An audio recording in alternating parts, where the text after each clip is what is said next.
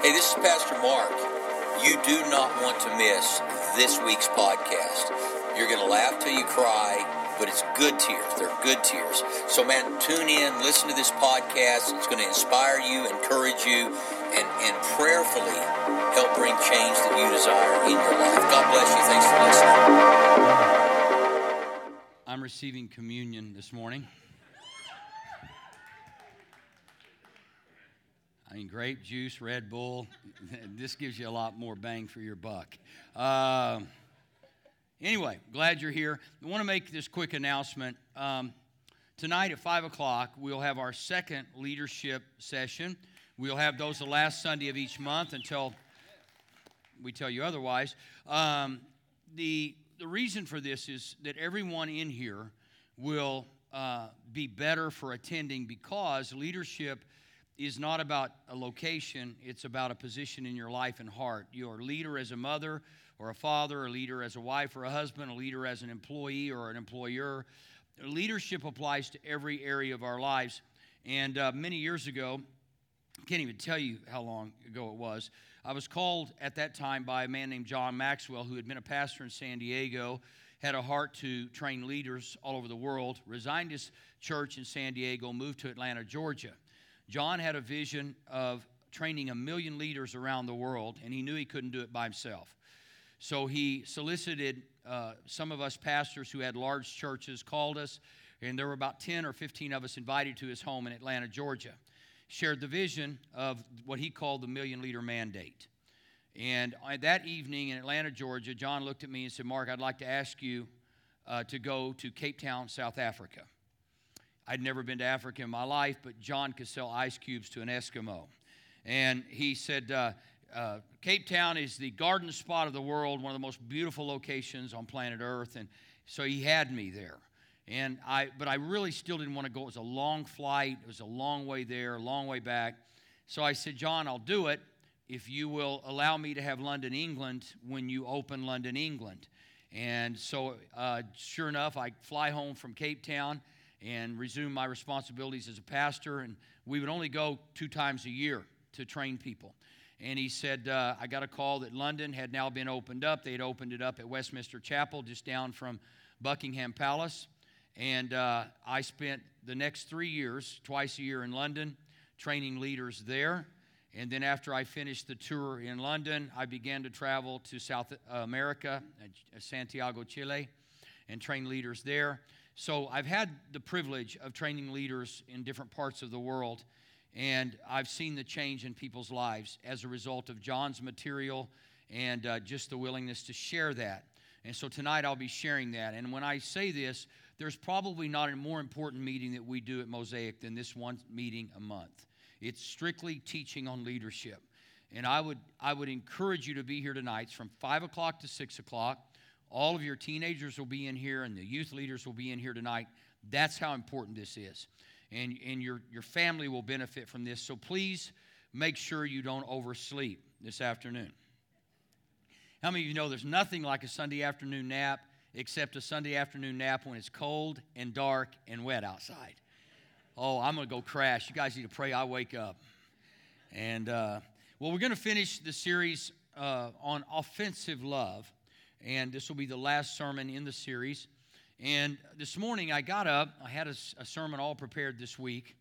And it was actually a sermon on Jonah and the steps it took for Jonah to go from a word from God to Nineveh, to reach the people of Nineveh who were lost.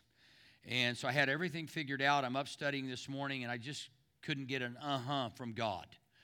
So I sat in my office for a while, and the sermon you're about to hear is that sermon that came this morning. I know, frightening, right? And so we'll see how it works, okay? What about that?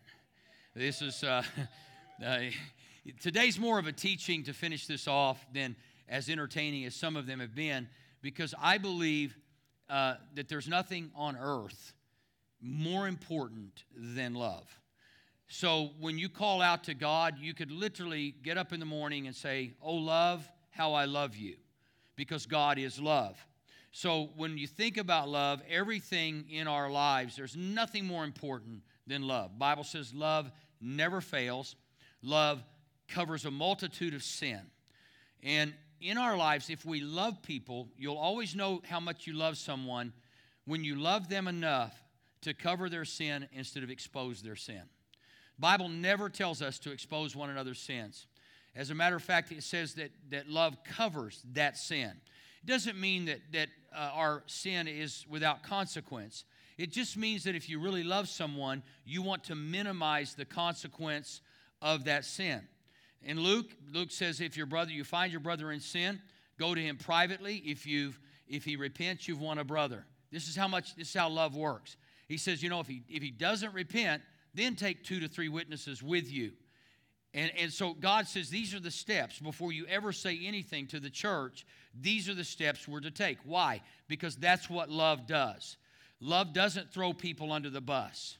So if you find someone at work that's made a mistake and you know that they've made that mistake, privately go to that brother and say, look, here's the reality. You know that here's what we're called to do. Now, this is obviously talking about the church, but I believe the principle of love works everywhere. Rather than trying to get someone in trouble, what about if you try to love them out of trouble and help them to see the potential consequences of their behavior? That's what love does. That's what Jesus did for us. Is that not right? Rather than God screaming from heaven and destroying the earth and starting over, God so loved the world that he sent his only begotten Son. And basically he could have said to bail out the world. Because he said in verse 17 of that same chapter in John 3, "For I did not send my Son into the world to condemn the world, but the world through him might be saved." That's love. And so we're all different. We have different fingerprints. We have different desires. We have different egos. We have different issues. We have different cares. We have different passions. We have different things that trigger our emotional responses to life and others. We're all very, very different. And because we're very different, oftentimes we go around looking for people just like us. And guess what? We start this little love group because, after all, we're the right group. And maybe our little group can change every other group that's not like our group. And the whole world will look like us. Boring. God has made it possible for us to grow. How many of you know that everybody in your life that you don't like is not an enemy? Communion. Some of those people are your instructor. They're your teacher.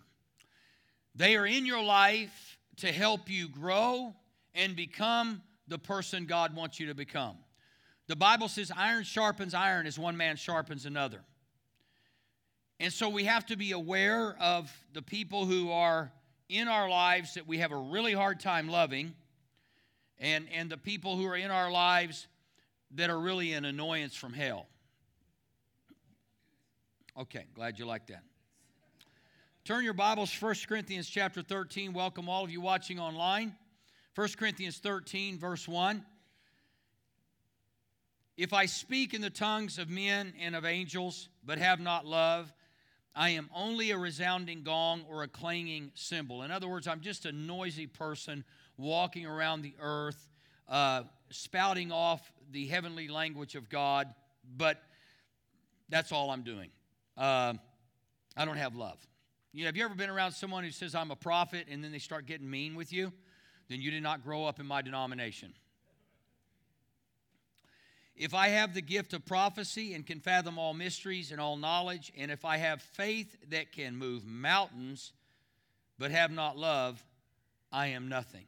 In other words, if you can demonstrate the power of God by doing incredible feats, by laying hands on sick people, by praying in tongues and prophesying, but you have not love, according to this, I'm going to paraphrase, you don't really have a lot of value. Because all of those things without love are nothing but noise and exhibition. That's all they are. Putting on a show. So if you don't sense love in somebody, it may be good that you back off of that somebody and not listen. If somebody's not speaking with a heart of love, if someone wants to correct you without a tear, it may not be godly correction. In other words, if I was ever going to correct somebody, I ought to feel such pain in the midst of me going and confronting that they could feel my pain so much that they would automatically apologize and say, I'm so sorry, or I really want to do right. That to me is the ultimate love, is when you take no joy in seeing someone else hurt. So it goes on. If I give all I possess to the poor and surrender my body to flames, but have not love, I gain nothing. Do we see the importance of love? Let me tell you guys something. We're going to fail at a lot of things. We do every week. We have staff meeting every Monday, and every Monday we find things that we missed, things that we didn't do right. But the one thing that I pray I never hear is that we lost our cool with someone who wasn't behaving right at Mosaic Church. I want us to be able to look at the worst person that could possibly walk through these doors, angry, frowning, mad, and be able to love them. To me, that's the true test of God's church. I hear people boast about how great some worship teams are. Oh, the music is awesome at that church. I think that's wonderful. The preacher did an incredible job. Children's ministry was absolutely, I checked my kids in easy. I got them out quickly. And if I hear those things, I go, I'm glad we did well. You know what I want to hear? I went to that church. I got out of my car, and there was this strange person in an orange vest. And I didn't know why they were there. Well, the reason they have an orange vest is because we want you to at least think about it. If they don't have an orange vest, you really should wonder why they're there. But we try to tag it a little bit so that you can know they're not after you, that maybe they work as a servant leader and they're really coming to assist me. What I want to hear from people is the minute I got out of my car, there was someone there to welcome me. Then I got to the front door, and there were way more people than I ever expected to welcome me. Then I walked 10 feet further, and the pastor and pastors were there welcoming me. And then when I got to the mini Mosaic check-in, the people were kind and loving me, and they helped me to the classroom.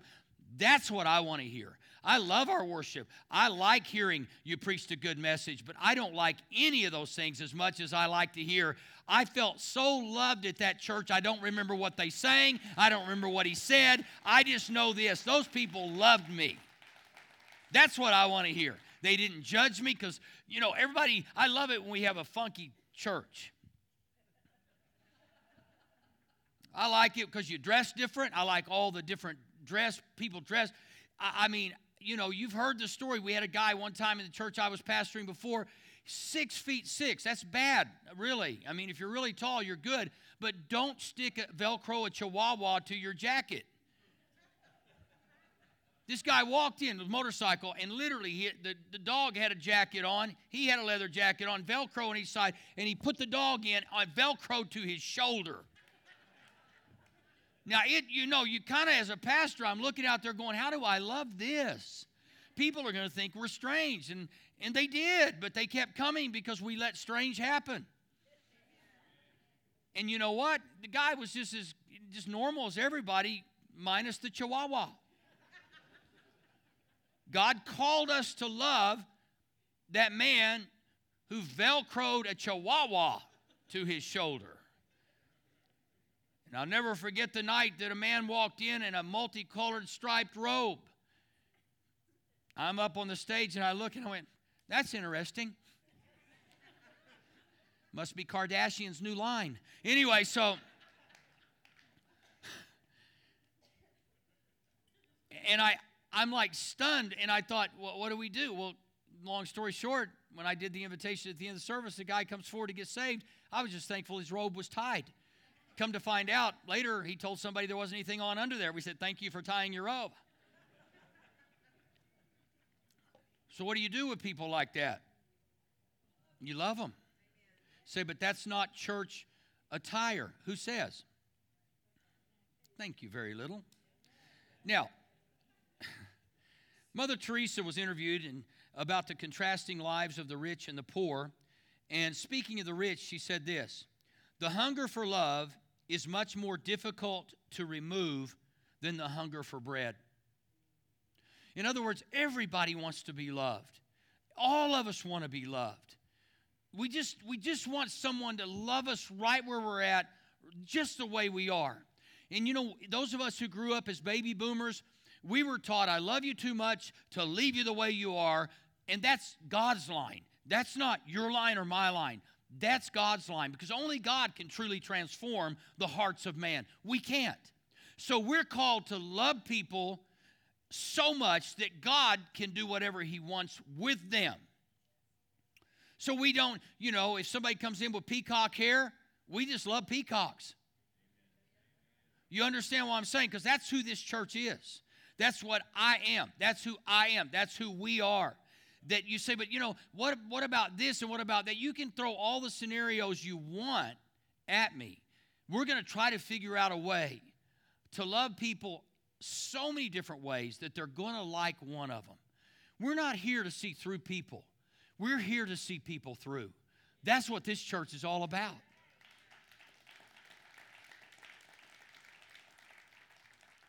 We're not perfect. Watchman Nee said Christianity is not the removal of human weakness, nor just the manifestation of divine power, but the manifestation of divine power in the presence of human weakness. That divine power works through love. So let's walk through this. I'm going to give you about 5 or 6 key topics on what we're to do with love. Number 1, we are to first love God. The very first thing we are to do is to love God. Jesus said, love the Lord your God. This is Matthew chapter 22, 36. With all your heart, with all your soul, and with all your mind. This is the first and greatest commandment. It's to love God. Now, I know what you're thinking. That's easy because God is good. Or I don't know how many of you ever had times where I just didn't think God was good. Just being honest with you, I'm shaking this down. There have been times in my life I've just looked and said, God, where are you? Where are you? Right now, where are you? Because I'm not feeling loved right now.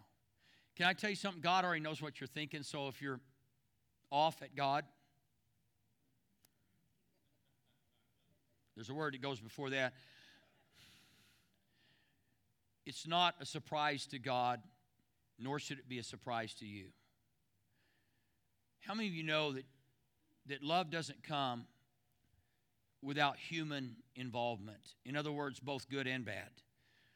That we are very human and oftentimes struggle with love.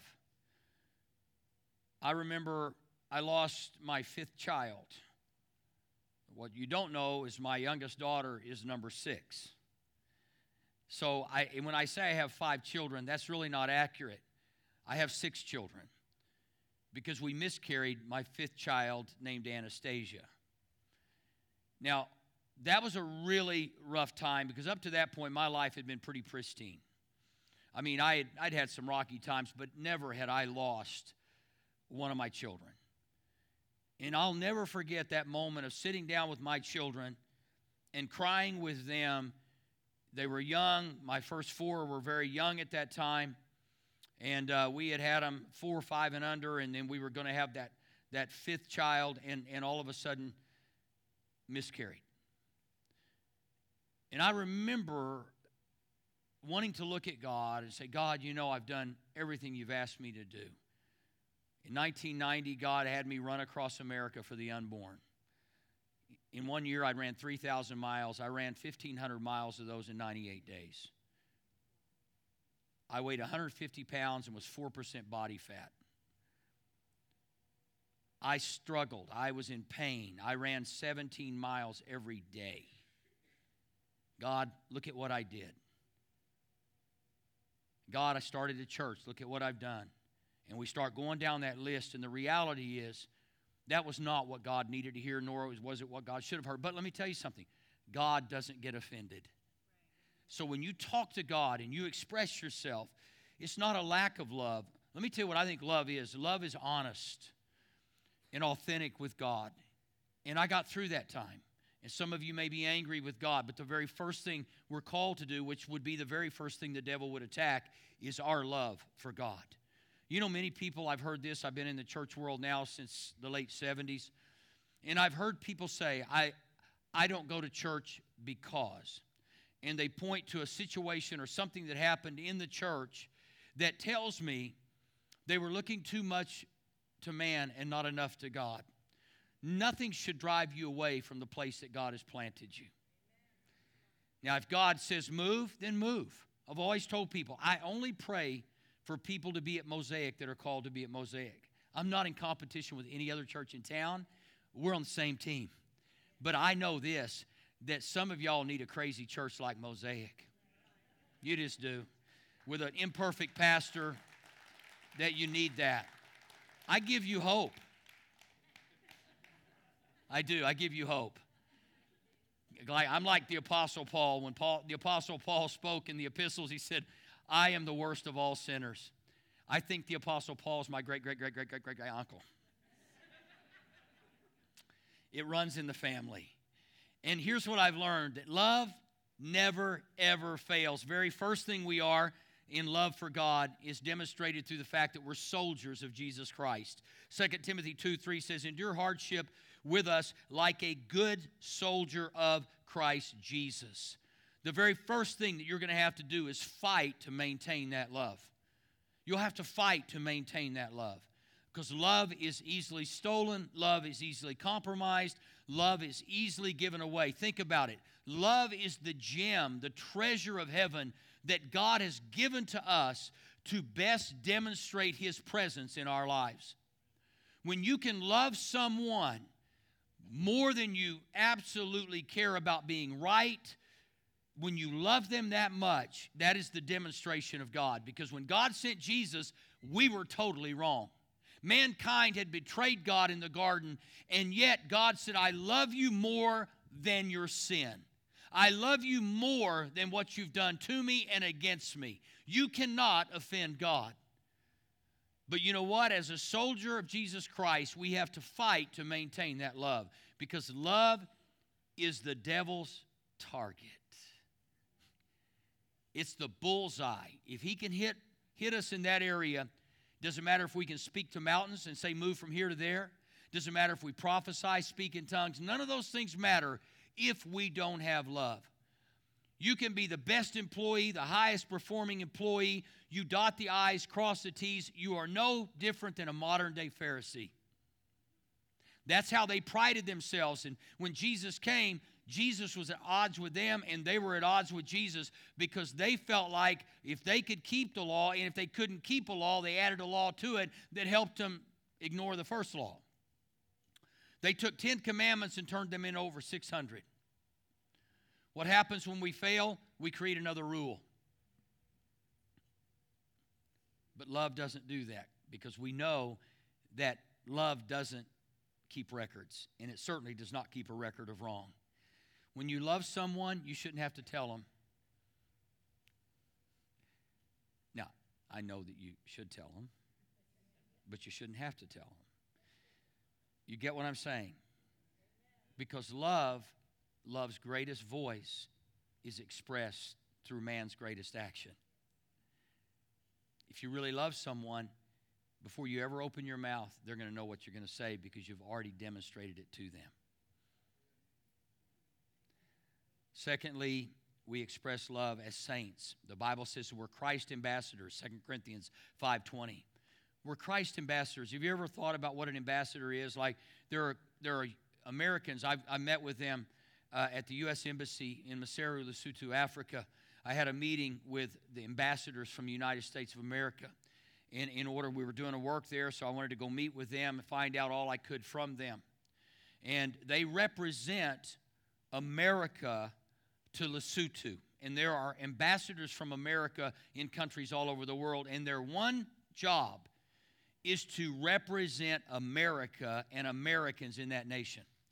That means that they need to stay steady with why they're there. They don't have the privilege of just running their life day to day based on emotion. They run it based on direction. The Bible, it gives us direction on how to respond to people and how to be ambassadors to this world, this temporary world in which we live. And we're called to love. We're called to represent him as saints and then as servants, recognizing that sainthood is not the highest goal. But the Bible talks about serving. If anyone wants to be first, he must be the very last and the servant of all.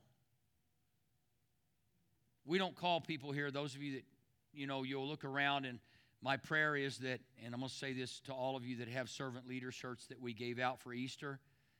I know you like to dress differently on Sunday, but I really like it when you wear the servant leader shirts that we paid $7 each for. And there's a reason for that. And you know what? We got to get this in our head. This is not a fashion show. This is a service industry. So when you wear that shirt, it says servant leader. Don't get mad at me. You got to love me. That's why I'm preaching on love right now. Love me.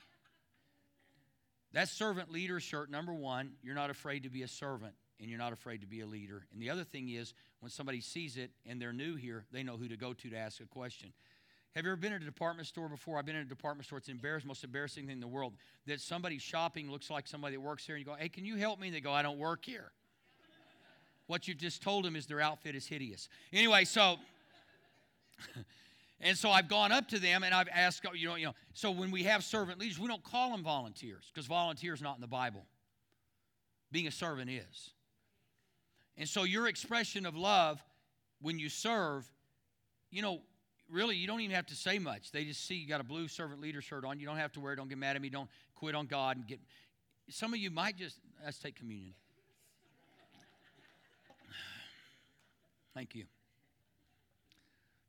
We love him in subordination. Subordination is an act of love for God, to God, and others. In other words, we understand our position in this world.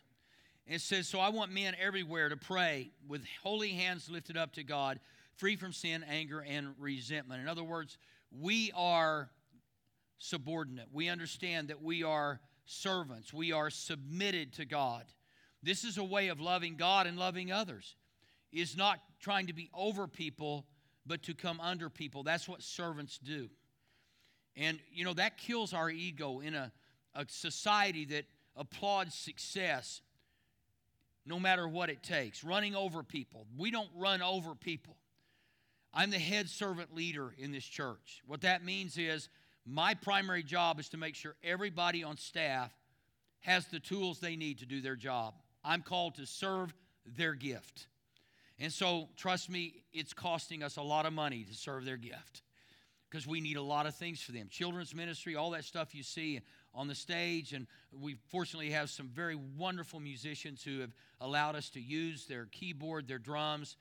Just pray that they love us always and never get mad and we show up one day and they're not here. Amen. I do appreciate they trust us. They leave their instruments here and they come back faithfully every week.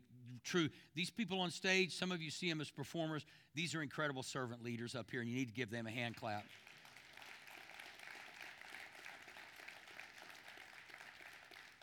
I mean, sometimes people look at people on stage and they think they're different. Let me tell you, these people get here before anybody gets here, and they rehearse and they rehearse and they rehearse, and then they play 2 services, and you know what? Sometimes they just don't get the credit they deserve because they're on stage, and I appreciate you. Secondly, we're wired to love ourselves. You're not called to love yourself before God. Obviously, we'd all agree to that. But some of you would say, but aren't we supposed to love others first? You cannot love others first until you find out how much you love you. We live in a world that criticizes people who affirm themselves. And sometimes if you can't find anybody else to affirm you, you just need to affirm yourself. And it's not egotistical to talk about how much God loves you and how much you love the person God made you to be. And the devil comes and uses everything that you do wrong against you to keep you from loving you, because you can't give what you don't have. If you don't love someone, if you don't love yourself, you can't love someone. The reason I took time off is I had to learn to love me again. Because I realized the reason I wasn't loving is I didn't love me. I knew who I was. I knew the pain I was feeling. I was exhausted, fatigued. I fell out of love with me. And that may sound strange, but you've got to love you. With all your flaws and all your issues, and trust me, you have them. We all have them. And I don't look at my issues anymore. I got them. I look at God. And you know what God does when I look at Him? He might take one of the biggest issues that I have and address it with such kindness that I go, God, you're right. That's not helping me. That's not helping me. And if it's not helping me, it's not helping others. I told you a couple of weeks ago that my cousin, 64 years old, we grew up just 4 blocks from each other, went to the same small school. And she was one of the sweetest cousins you could ever ask for. She's had a really tough life. And she found herself at OU Medical Center, blood clots. She'd had cancer treatment. She had beat breast cancer, and now she had esophagus cancer. And I was called by her sister and told that she was here. She didn't even call me. She just didn't want to bother or burden anybody. So she's down here by herself, and I told her sister, I'll pray for her, and God said, you won't pray for her, you go see her. I went down to see her, and I told you, I like my house. It's my refuge. And while I was there, God said, you just offer her your house. She had cancer treatment left to do here in Oklahoma City, and she was going to drive back and forth from Oklahoma City to Tulsa. It was an hour and 45-minute, 2-hour drive. She actually lives in Skiatook. And I asked her, I said, would you be interested in staying at my house? And you know what? I couldn't have done that before because I cared too much about me. And God said, you know what? I want you to love her.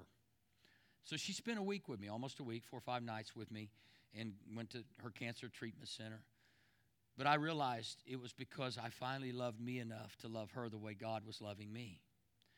I wouldn't have done that before. I would have used every excuse in the book. I'm busy. I'm pastoring a church. I don't have time for this. Any of you ever used those words?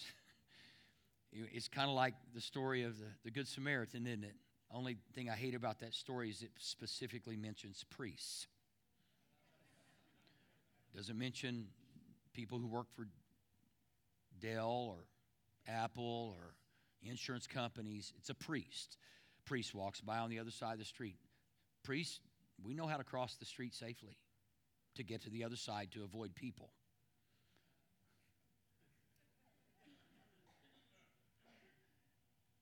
We're busy. We use all these excuses. But because I loved me, God let me love her. You'll find yourself doing strange things when you fall for you and love you. It's not a wrong thing. You're called to love yourself. It says, this is the first and greatest commandment, and the second is like that one that I just read.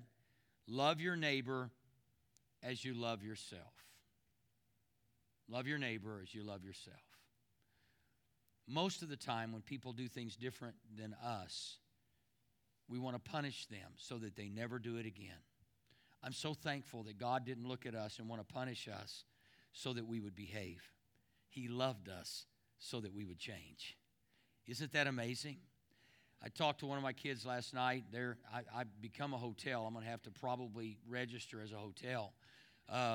My third child, second oldest son, his wife, they were hit by the storms on Friday. Electric's out. Their neighborhood was hit harder than any in Oklahoma City. Trees down, crushing cars. It's an amazing situation.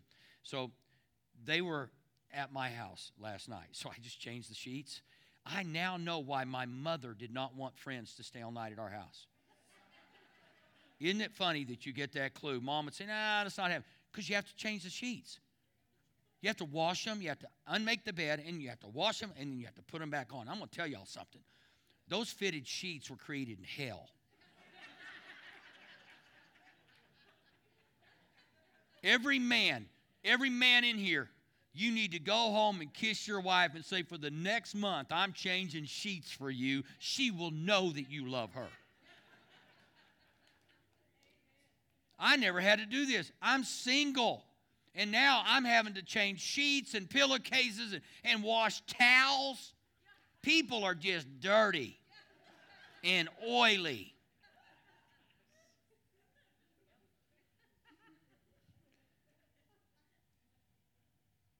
But I looked at my son last night. He's got 2 precious babies, or my granddaughter and grandson, and 3 years old and 3 months old. And I said, I looked at he and his wife. We stayed up till 12:30 in the morning, y'all. Communion. I love my kids. And so I said, you know, guys, and I said, I really didn't know what I was doing parenting. I said, I look back and, you know, I love my grandkids. They're easy. I mean, everybody, I think God should let us have grandkids before we had kids. We'd be a lot better to our kids. Because I love my grandkid. I don't ever spank her. She can do whatever she stinking wants to do. She can throw up on the couch, drop milk on the couch, scream. Because I know I'm going to send her home in a little while. It's all good.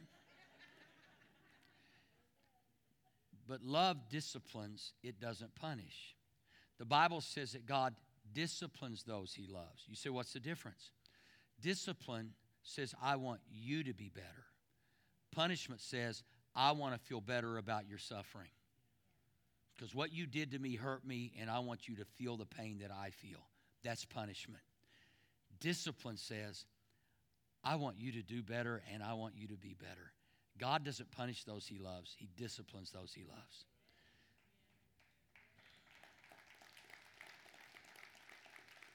Thirdly, we're called to love believers. So you love God, love self, and then in John 15, Jesus said, this is the command that I give you.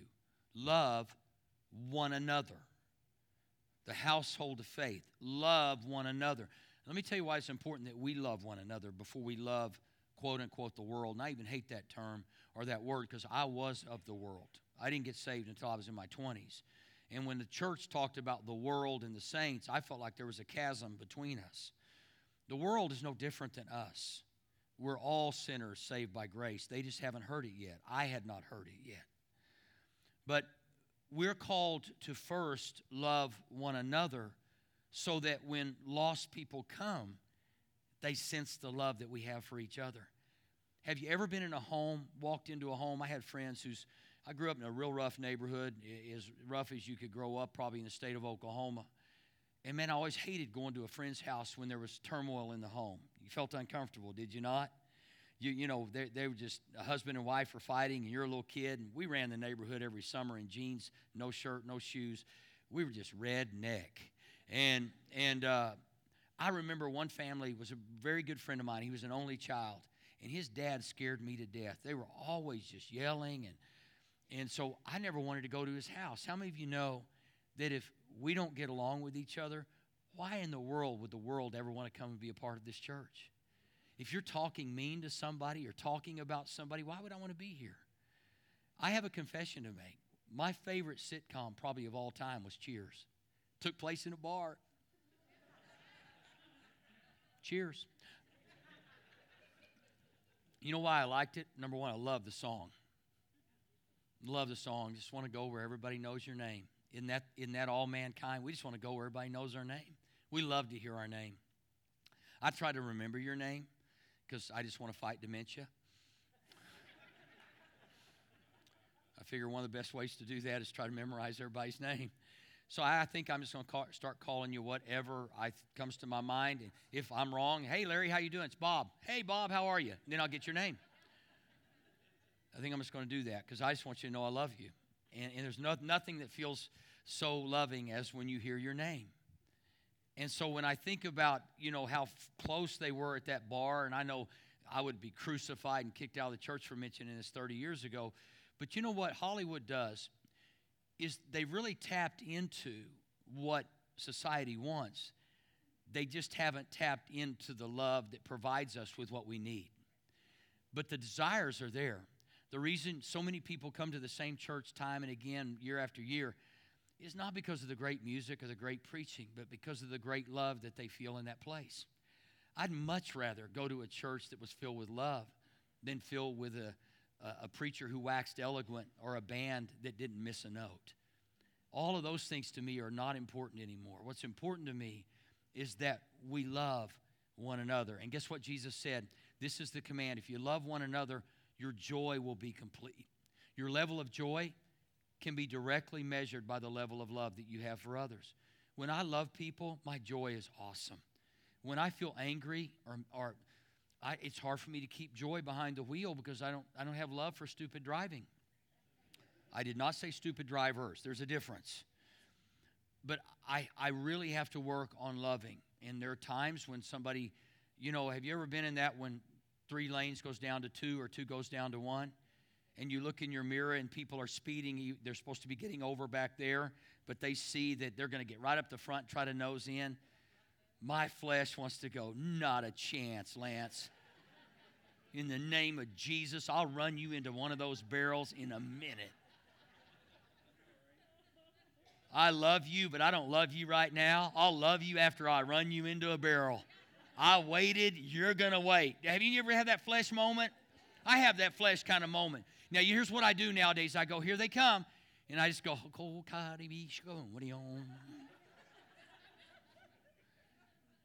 I do my best now to love them and let them in. And but the problem with that, then I get into pride.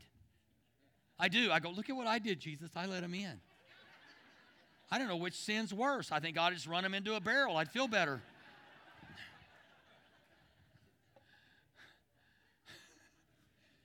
Because what you want to say is, I love you enough to teach you to never do that again.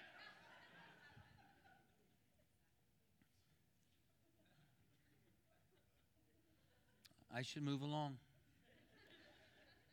Oliver Goldsmith said, people seldom improve when they have no other model but themselves to copy. People seldom improve when they have no other model but themselves to copy. So ask yourself the question, how well do I feel like I'm loving? Never ask a man how his marriage is doing. Ask his wife. She'll always tell the truth. Because men will say, oh, we're great, we're awesome. She's over there going, and you're lying right now. Sometimes we tell the story, oftentimes, that we want people to hear instead of being honest with who we are. If there's one thing I've learned in the last 3 years, is that authenticity is one of the most precious gifts that we have to offer people in our lives. First thing I tell people when they meet me or if they've heard about me, I say, I just get it over with and go Google me. See if you still love me. I don't hide anything. I just feel so much better. I was telling the first audience, I said, I have issues with symmetry. I'm very symmetrical, which means I would not be a very good artist. How many of you know that artists are very strange people? And some of you in here are artists, and you're already offended by me saying that. All of my children are artists. 2 of them can paint and draw. 3 of them are professional musicians. I have a house full of art. You know how hard that is for a symmetrical dad? Because there's no symmetry in art. How many of you know it's just like you walk in and you see a painting? I was at the Arts Festival Friday, and I'm like, what were they thinking? Have you ever done that? And they ask, what does that mean to you? And they can explain it in detail. I'm thinking, you're just crazy. And so if you'll notice in the lobby, if you haven't already noticed, that there's a white sofa group in that and a white one in that one. Symmetry. Now I want you to go out and notice the televisions. They are a perfect distance from each door jamb.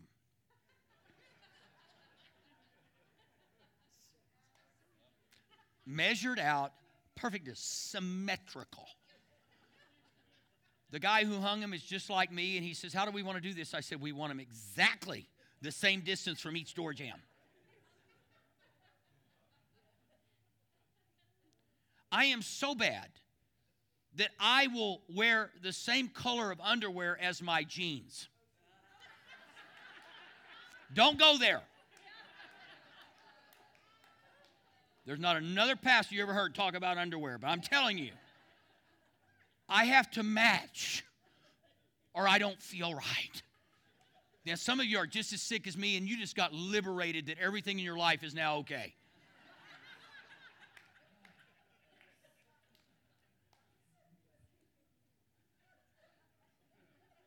I told you it was going to be a teaching day. It is one of those things. My daughter's a dancer, and I look at her sometimes, and I go, what is so wrong with you people? They wear sweats that are like cut, and the kind that have elastic, and one leg will be up here and the other one will be down there. It's not symmetrical. Both of them are either need to be at the ankle or up by the knee.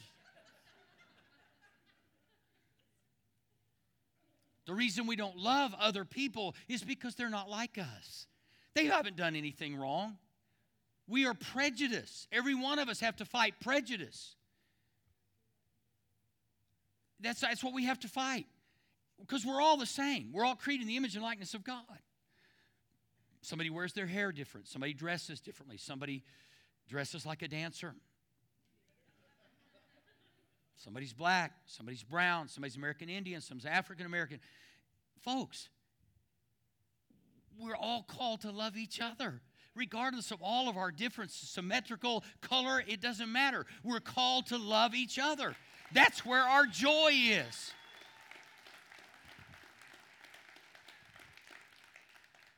I mean, I tell you, I love different cultures. My whole family is just different cultures. My daughter is married to a Cuban/Colombian, full blood. I mean, I go meet with his family. His dad doesn't even speak English. So we have to interpret when I go. I love their family. My other son married a beautiful African-American woman, and I'm glad he did because we'll finally get some color in the Crow house. All my grandkids are so lily white that you can't see them during the day. I looked at my little African-American daughter-in-law and said, "Sweetheart, you better bring some black jeans into the house. No pressure, but you better deposit some."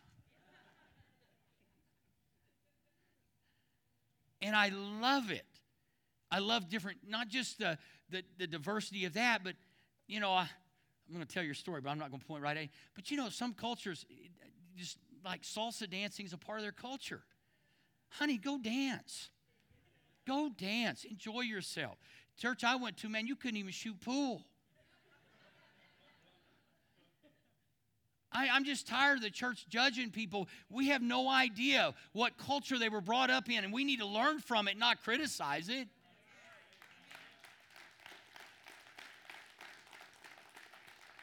We got all the excuses, and the real excuse is we're just not comfortable with it. It's not their issue, it's my issue. Don't blame somebody else for what belongs to you. It's your issue.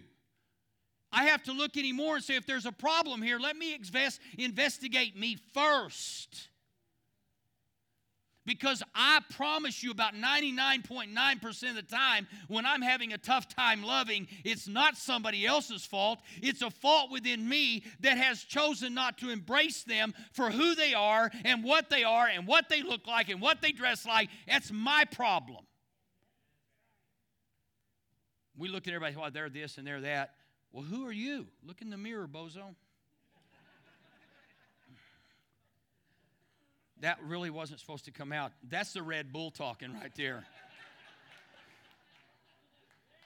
Yeah. Yeah.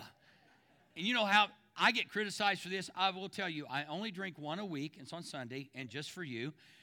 And sometimes I drink this much, and then sometimes I drink this much. And today, we're going all the way. Then, fourthly, we're called to love the church. Now, when I say this, please understand how important this is. In a world that has figured out you don't have to go to church to go to heaven, and that's exactly right. But you will pay hell getting to heaven without the church. We are better together than we are apart. God has called us to worship together. And I'm not saying this. I'll tell you honestly, 10 years ago, 15 years ago, if I was preaching this point, it would be solely for my own gain. It was about building a big church, and I did it.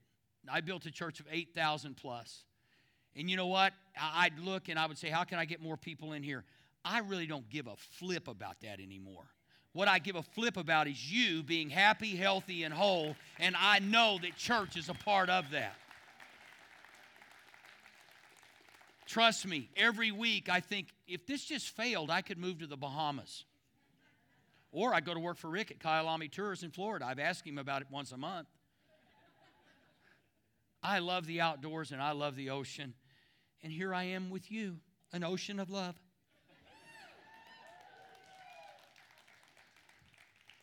And I do love you. I really do. You have no idea how much I love being here. I really, really do. I have my days that, anyway, this is not one of them. I'm feeling really lovey today.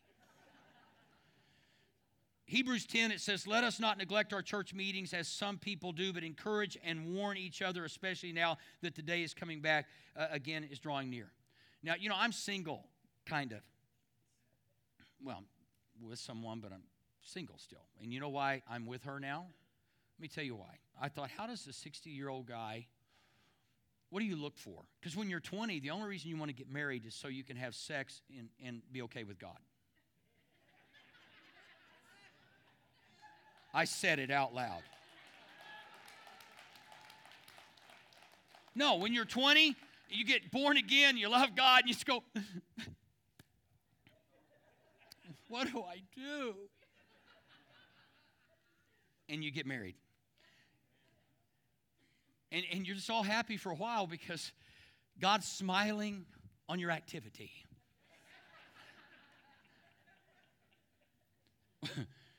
When you're 60, you look and go, it's going to take more than that. I know what changing sheets is like now.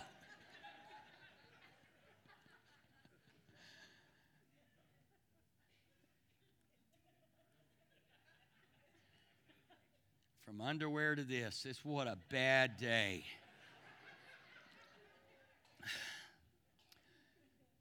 But I began thinking, what am I looking for? I'm just smarter now. First thing I thought, first off, she has to love God with all of her heart, soul, mind, and strength. She's got to love God. And that wasn't enough. I said she has to love the church. She's got to love the church. Then the third thing was maybe she has to love me. That would be the task. Because I realized the power of the local church and the importance of the church in the world in which we live today. And that God said, don't forsake assembling together. And please understand, when I say this, and those of you watching online, I'm so thankful you're watching. I really am. And I never want you to feel left out or condemned. I'm just saying that when you can be around this group of people, see, we were born to touch each other and love each other. We were.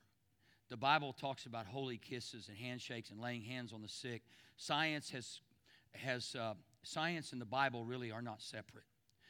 There's a reason for laying hands on the sick instead of just praying for the sick. Doesn't mean that a prayer for the sick doesn't work, but science has proven that there are frequencies that run through our body, that when you lay hands on people, Oral Roberts used to say this, he could feel in his hand the power of God being released into people he prayed for. And so you can't do that online. Now, I'm not saying that you can't get your answer online, but something happens when we come together. Something happens. And I just encourage you, don't ever think for a minute that your time coming to church is a waste. Then lastly, we're called to love the world. We're called to love the world last because if we can't love each other, there's no chance of us loving a lost world. Even John told us that it's impossible for you to say that you love God who you cannot see if you cannot love your brother who you can see. We're called to be a demonstration of love to all the world. And that means when people come into this church, we're called first and foremost not to perform, but to love and accept everyone.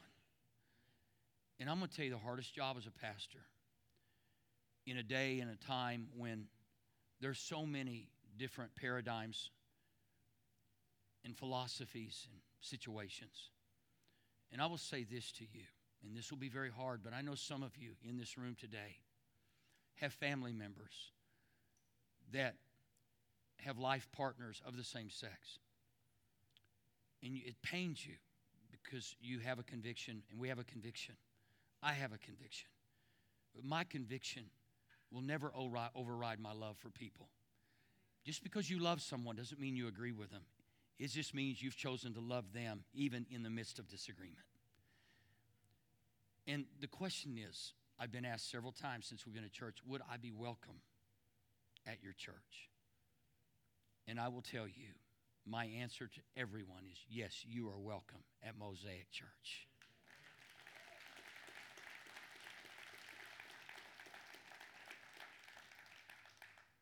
Religious people would say you're wrong for doing that. You're accepting wrong behavior. Yeah, in all of us. In all of us. There's not one of us that came here today that's not flawed and doesn't have sin. And please understand, when I say this, I do have convictions. But it's only my responsibility to preach the good news. Go into all the world, Jesus said, and preach the gospel. It was not my responsibility to go into all the world and judge your behavior. I will preach the truth, and it will land on every one of us a little differently than it lands on somebody else. But I want you to know this, that I will love everyone. I may not do certain things, but I will love everyone. Because I feel like the only hope for any of us, when I was a drug addict and alcoholic, the church didn't accept me in that day either. We were the plague. Hair down my back, looked like Peter Frampton. It was curly. Now it's turning loose instead of turning curly. And there wasn't, in the 70s, there wasn't a church for people like me unless you were in California. And Chuck Smith at Calvary Chapel decided, I'm going to let the beach bums come in barefoot and tank tops and without shirts, and women with tank tops and no bras. He said, I'm letting them come in. And that's what started a revival that swept across America, was one man who decided, I'm going to love everybody. And that love created a revival and a revolution. And I believe that's exactly what it's going to take for America once again, is to love everybody, no matter who they are, how they dress, what they look like. That's what's going to take for our country to be changed. Father, thank you that you have loved us, and you demonstrated that love for us while we were yet sinners. Christ died for us. With every head bowed and every eye closed, maybe you are not a Christ follower and you've been afraid to follow him for fear that you couldn't be loved and that you couldn't love him the way you need to. With every head bowed and every eye closed, if you'd simply say, I'm not a believer, but I want to be, what does that take? The Bible says, all who call upon the name of the Lord shall be saved. If you've not done that, I want you to know you're in a great place for that. You will not be judged here for just simply saying, please pray for me. And that's all I want to ask. If you're without Christ in your life today and you're not a follower of Christ, you say, but man, I really want to be. Does God really love me? Yeah, God so loved you that he sent his only begotten Son. And he didn't send him here to condemn you, but that you might be saved through him. If you call on that name, you shall be saved. The Bible says, would you please do me a favor and do yourself a favor? If you'd say, please, today, pray for me. I want to acknowledge that I need to make Christ the Lord of my life. Would you just slip your hand up and put it right back down very quickly, please? Just pray for me. Anyone at all in this place, thank you, thank you. Are there others? Pray for me. I'm not going to have you step out, and there's a reason for that, and I'll explain it. Years ago, I used to have altars filled, and I felt like God said, Mark, that was as much for your ego as it was for anything else. And there's nothing wrong with doing that. Please understand me. I'm not criticizing anybody who does that. But for me today, this is about you, and this is about God. It's not about me feeling good about your response. This is about you feeling great about being born again. So those of you watching online, I want us all to pray this prayer together. Say, Father God, I am so thankful that you sent your Son to die for me. Jesus, today, I repent of my sin and choose to live for you and follow you. Amen.